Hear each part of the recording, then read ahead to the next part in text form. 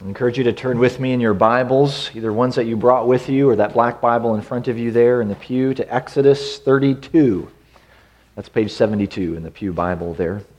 I think it's one of the most well-known chapters in the book of Exodus because of the circumstances that we find in chapter 32. Maybe Exodus 20 and the Ten Commandments are a little bit more popular or more well-known, but something happens here with God's chosen people, the ones He has delivered, protected, provided for, has gone before in the wilderness. They haven't been on this journey for very long, a few weeks. And something happens here in chapter 32 that is actually it's just a shock to the system, to all generations who would hear of this event, things that took place here. Incident really referred to over the course of redemptive history, not as a happy memory in the life of a people, but warning against sin, the idolatry that is so often propping up the sin of God's people. So Moses is on the mountain. He's receiving instruction from the Lord. This is the Lord's enduring word. It was carried His authority to His people. And while this is going on, meanwhile, back at the camp, as it were, the people are growing restless. They're growing impatient. So there's Moses, spiritual high on the mountain. The people are anything but. They're in this spiritual low point at the base of Mount Sinai. So we're going to look at about half of this chapter here, reading the first 14 verses of chapter 32. When the people saw that Moses delayed to come down from the mountain, the people gathered themselves together to Aaron and said to him, "Up, make us gods who shall go before us. As for this Moses, the man who brought us up out of the land of Egypt, we do not know what has become of him." So Aaron said to them, "Take off the rings of gold that are in the ears of your wives, your sons, and your daughters, and bring them to me." So all the people took off the rings of gold that were in their ears and brought them to Aaron. And he received the gold from their hand and fashioned it with a graving tool and made a golden calf. And they said, "These are your gods, O Israel, who brought you up out of the land of Egypt." When Aaron saw this, he built an altar before it, and Aaron made proclamation and said, "Tomorrow shall be a feast to the Lord." And they rose up early the next day and offered burnt offerings and brought peace offerings. And the people sat down to eat and drink and rose up to play. And the Lord said to Moses, "Go down, for your people, whom you brought up out of the land of Egypt, have corrupted themselves. They have turned aside quickly out of the way that I commanded them. They have made for themselves a golden calf and have worshipped it and sacrificed to it and said, 'These are your gods, O Israel, who brought you up out of the land of Egypt.' And the Lord said to Moses, 'I have seen this people, and behold, it is a stiff-necked people. Now therefore let me alone, that my wrath may burn hot against them, and I may consume them, in order that I may make a great nation of you.' But Moses implored the Lord his God and said, 'O Lord, why does your wrath burn hot against your people, whom you have brought out of the land of Egypt with great power and with a mighty hand? Why should the Egyptians say, with evil intent did he bring them out, to kill them in the mountains and to consume them from the face of the earth? Turn from your burning anger and relent from this disaster against your people. Remember Abraham, Isaac, and Israel, your servants, to whom you swore by your own self and said to them, 'I will multiply your offspring as the stars of heaven, and all this land that I have promised I will give to your offspring, and they shall inherit it forever.'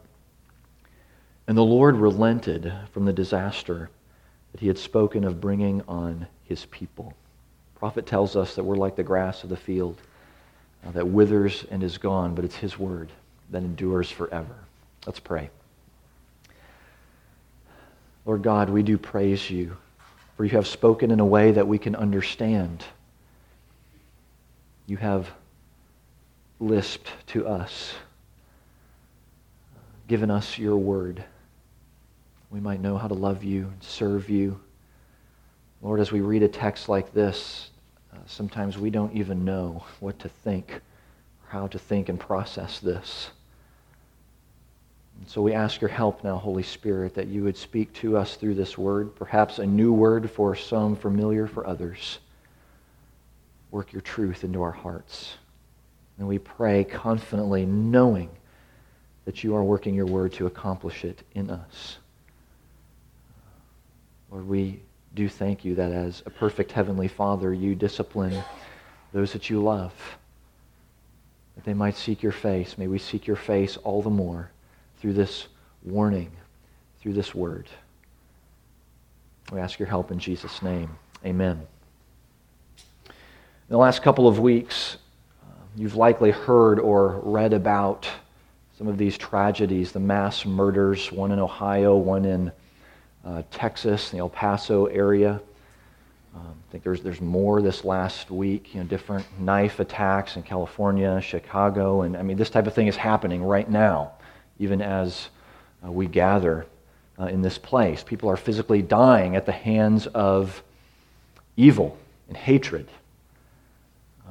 That's something we need to grieve over. We really need to weep with those who weep. Every time this happens, we hope we're lifting our hearts in prayer to the Lord. Because every time this happens, it generates more fear, more paranoia among the general population. I mean, you see it on the streets as signs are being held up. Maybe you saw this in the news, whatever news source you may take in, but usually directed at leaders, national leaders, signs just saying, do something. And you hear what's underneath this cry. Stop this. Help us. Save us from this. But what I find, what we should find particularly alarming in this, is that in all of the discussion following these tragedies and trying to find some motivation, trying to find some reason that this happened, the blame is most often cast on the inanimate objects or the weapons that are used. These weapons or access to these weapons that are the problem. Now, could there be some legislation and ways to think about this? I think certainly there could be. And we need to be thinking about and supporting those efforts to sound the alarm when it needs to be sounded for access to certain things. But these weapons, be it guns, knives, pipe bombs, whatever, they are powerless. They do not hurt people. They do not sin. It is sin that kills. Sin that indwells a person. What a person believes will shape what it is they value. What it is they value will then determine their behavior. So if someone struggles with, so it's a person that must be addressed. Think of someone who's struggling with gluttony. And obesity is a problem. We don't address that problem by taking away their spoon or everyone else's spoons. That just doesn't make sense. Or if test scores are down in the classroom, we're having trouble filling in those bubbles. We don't address that problem by taking away everybody's pencil. It's irrational. It makes no sense. You say, well, Brad, tell us something we don't know.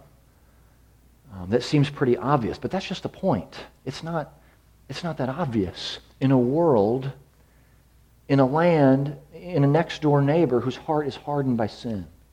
Indwelling sin makes us blind and deaf and foolish, unable to actually comprehend reality according to God's design.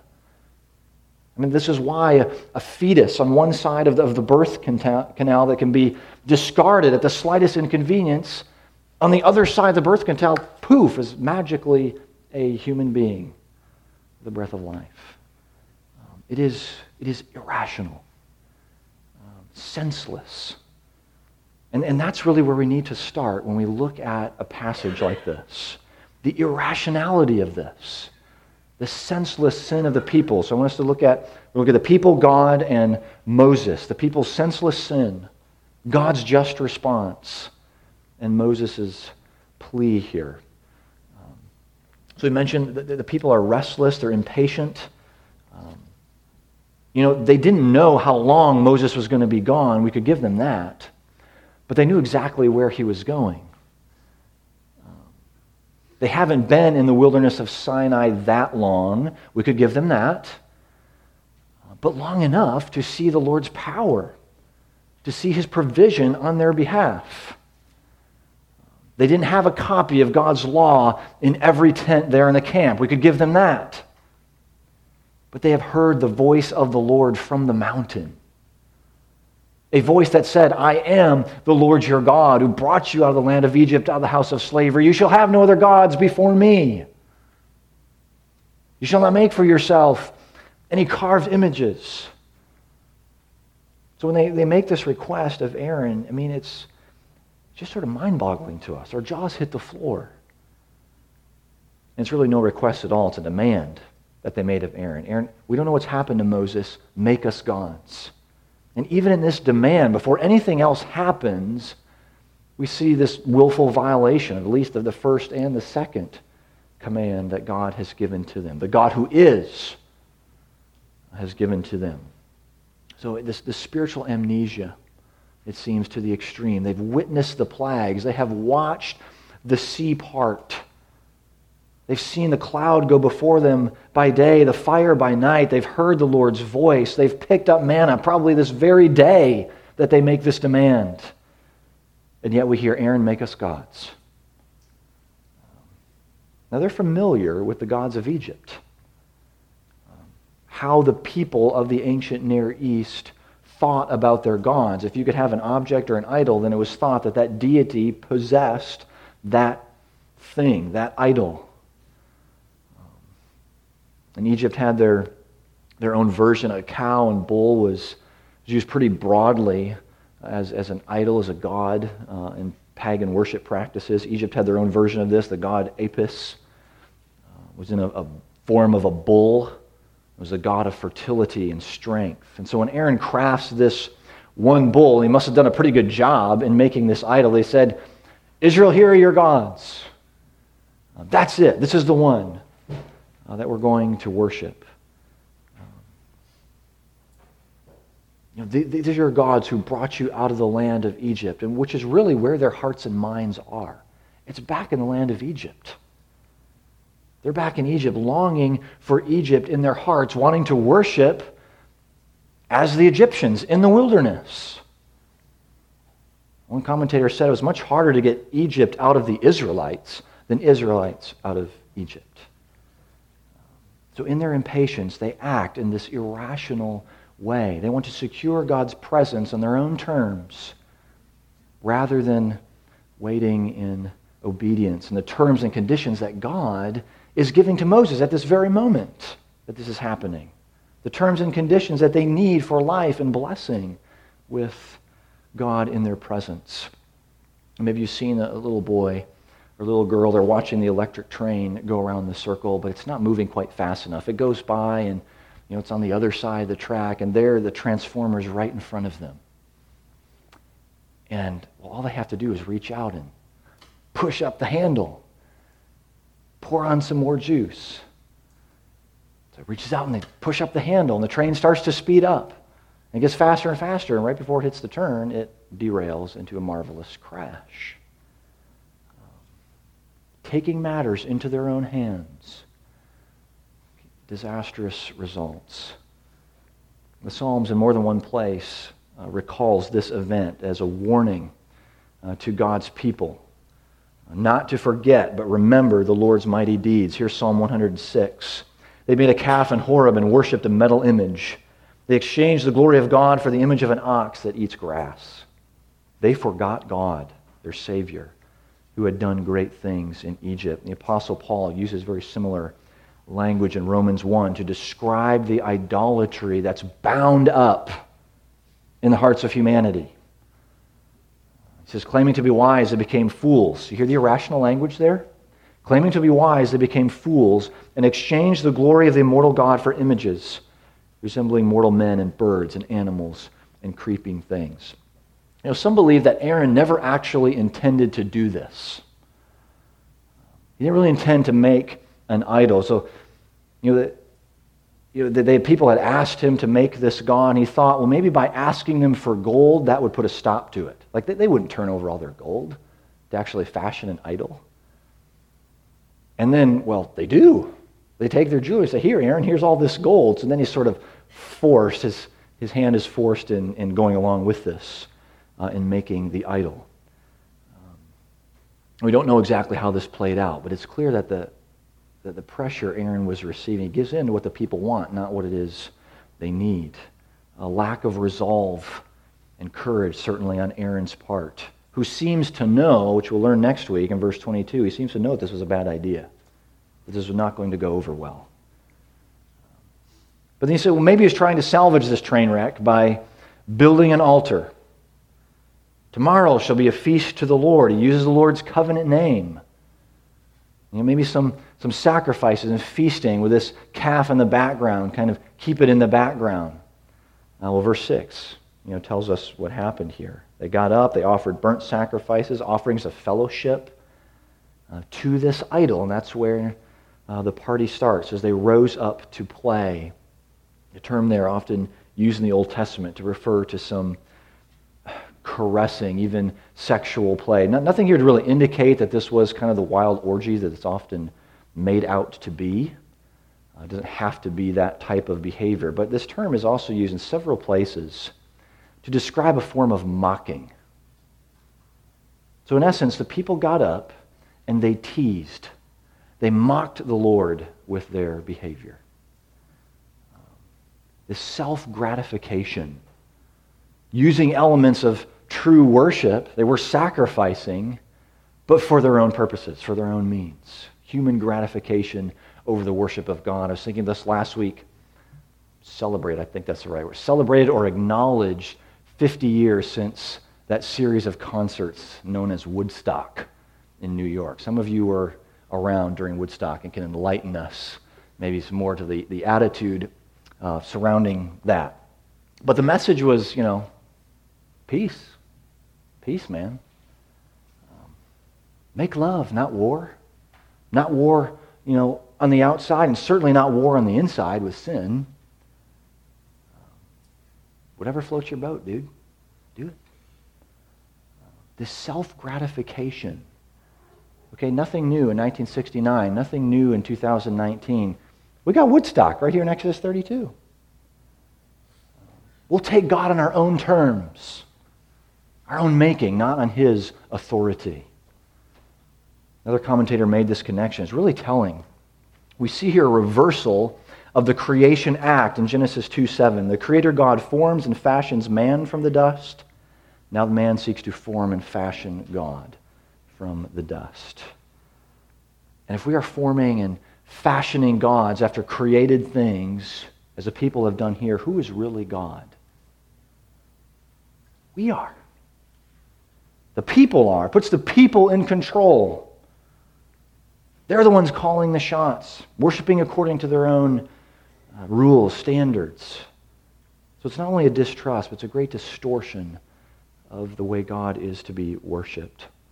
So we need to look in the mirror now as the church, as God's chosen people on this pilgrim journey, just how irrational sin can be.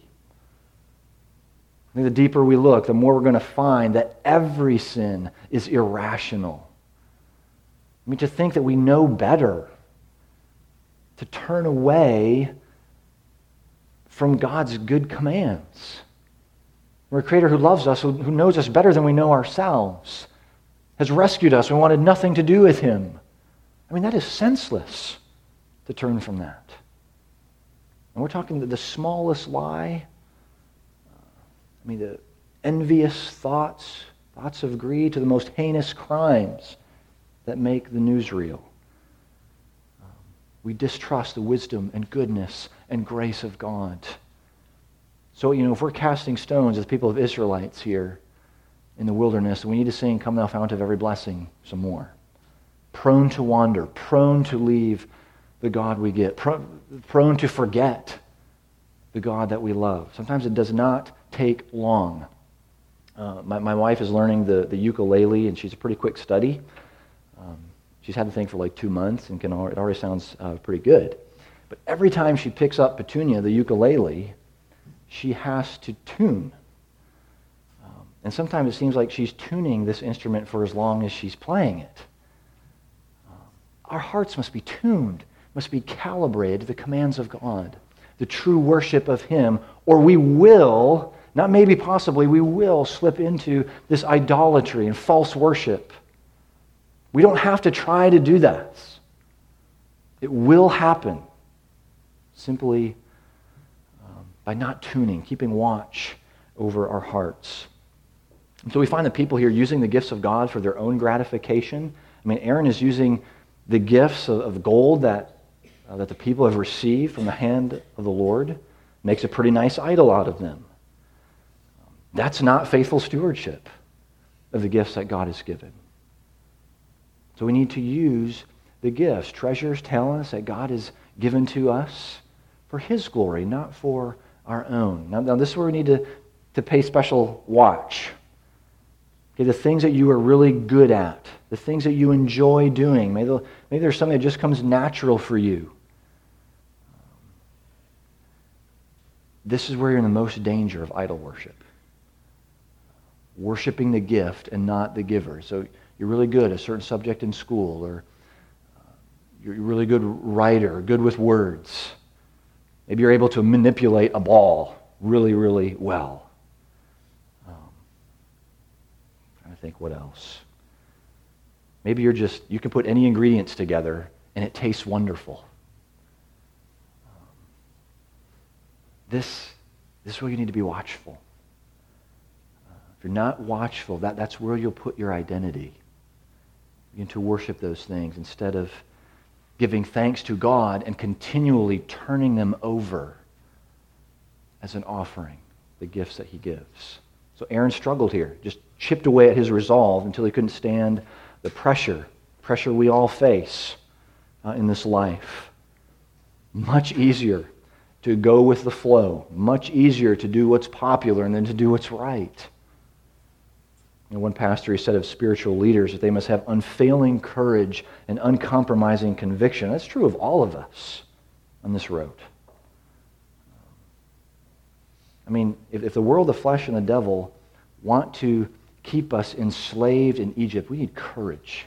We need conviction that the God who has delivered us and united us to His Son knows the way, that He will go before us, that He'll keep watch. Just think about, I'll pose that question to you right now. Are you feeling some pressure? Could be at the office, could be at school, could be in the home, to do something that does not have the smile of God upon it or His approval. You feeling that pressure? Another thing we can apply here, and we really have to move on, but just looking at the impatience of the people. Impatience and distrust led to this mess. We grow impatient. Now I'm really speaking from experience. We grow impatient. We want God to act at a certain time and in a certain way. And so we find ourselves not trusting Him to provide. We find ourselves not trusting Him to heal the way that we desire, in the time frame that we desire. I mean, we're ready to move on, kind of get out of this wilderness. But it may be that wilderness is exactly where He wants us right now. We must wait. Trust Him. I mean, waiting is such a big and important part of the Christian life. So the Lord has finished with His instruction that He gives to Moses. And then He says this word, "Go down, for your people whom you brought out of Egypt have corrupted themselves." Do you think that caught Moses' attention? Whoa. My people that I brought out of Egypt? I don't think so. Time out here. This would have been frightening to Moses, because he knows full well who brought the people out of the land of Egypt. And just the language here, the people are not claiming God with their actions. And this language, God is communicating, they're not worthy of being claimed by Him. He makes no claim upon them. So this really demanded a swift response from Moses, no doubt. Again, a short amount of time, weeks perhaps, they've no fear of God before their eyes. And this is the first time we read in the Bible of that language, stiff-necked, being a stiff-necked people. It's going to be used a lot more to describe God's people going forward. But a stiff-necked animal would not wear the yoke that the master had for it. It would not submit to the master's commands. So these people are already refusing to wear the yoke of obedience and submission to God and all of His holiness. So I hope we see here that it would be entirely just and right for God to wipe these people out and to start over. It would be entirely just. They have denied their deliverer. Okay, do we hear some echoes here of earlier in the story?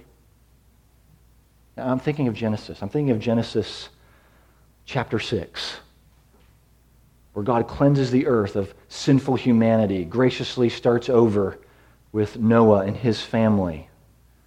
Really is a wonder that we have anything past Exodus 32 here, because this was it. I was thinking of the closing scene of The Karate Kid, which is totally giving away my generation right now. But the end of The Karate Kid, and Daniel, he's up there in that pose, ready to do his swan kick or whatever it was. And the leader, the instructor for the Cobra Kai student is standing there saying, "Finish him! Finish him!" That's the word we read here.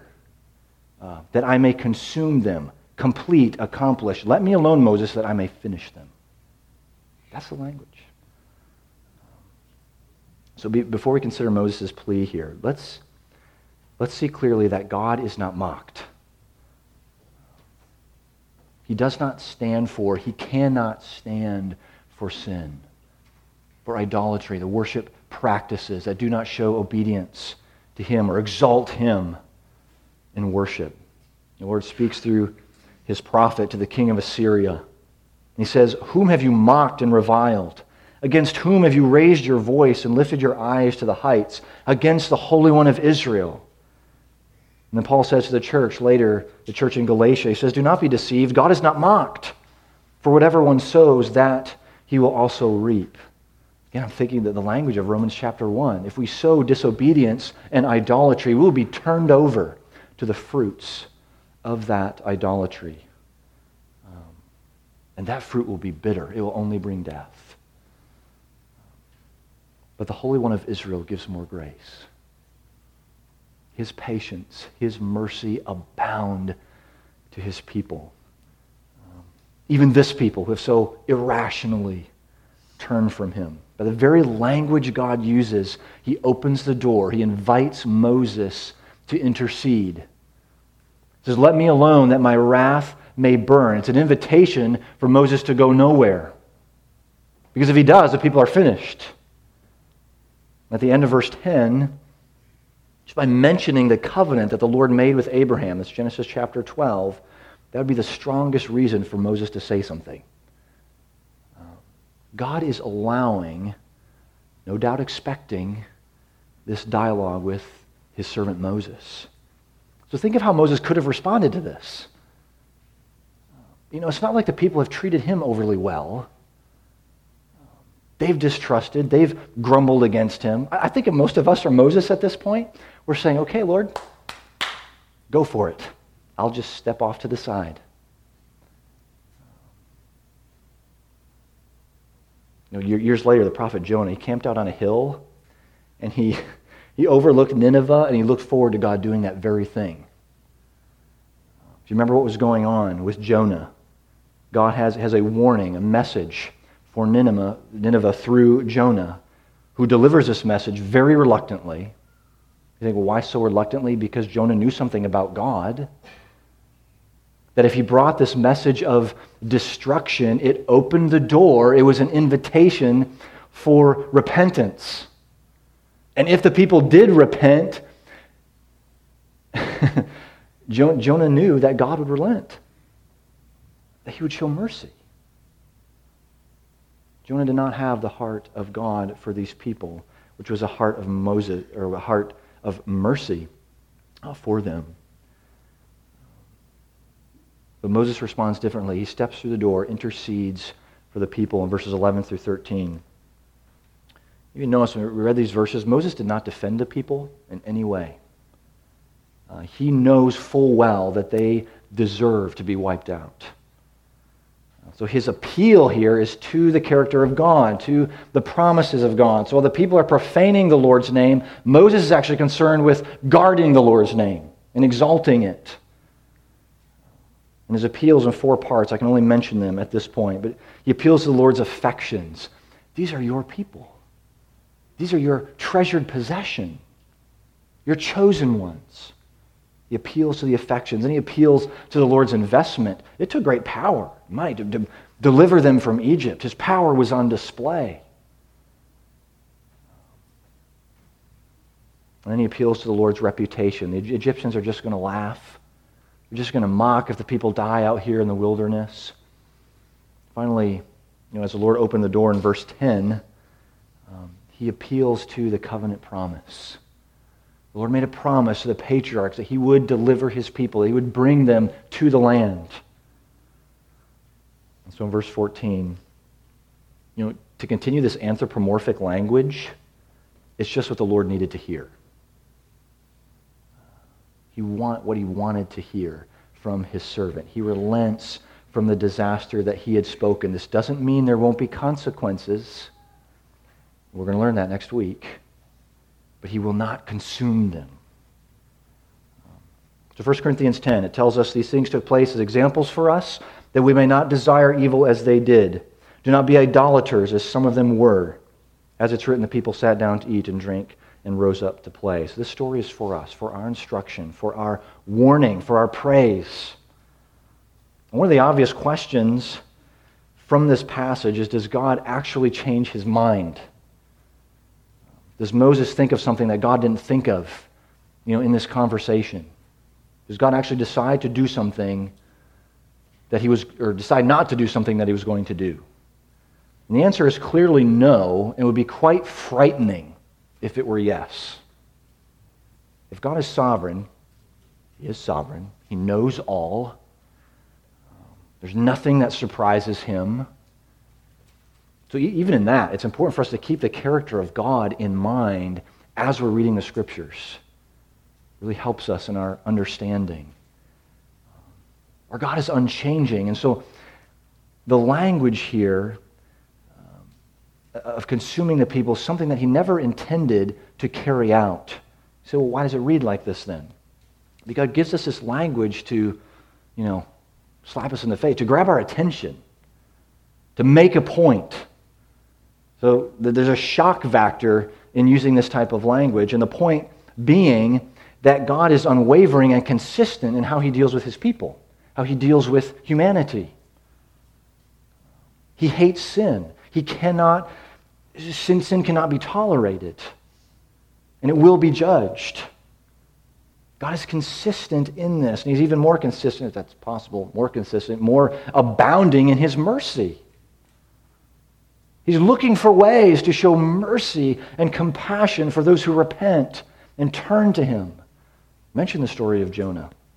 The Puritan Stephen Charnock, he brings out this point. He says, how cloudy would be his blessedness if it were changeable. How mercy would lose its luster if it could change into wrath. Jehovah's everlasting strength and his mercy and holiness endure forever. He never could, nor ever can, look upon iniquity. So God is entirely consistent. He's going to do exactly what he says he will do. Jeremiah 18, 6 through 10 is a really helpful passage in this. It'll commend to you. It's precisely because God does not repent that Israel is still around after Exodus 32. That was the conclusion of Dr. Ligon Duncan. God is faithful to his covenant promise. He will see it through because of who he is, not because of who Israel is or what they've done. So does it make sense to pray then? Why even pray if God's just going to do what he's going to do?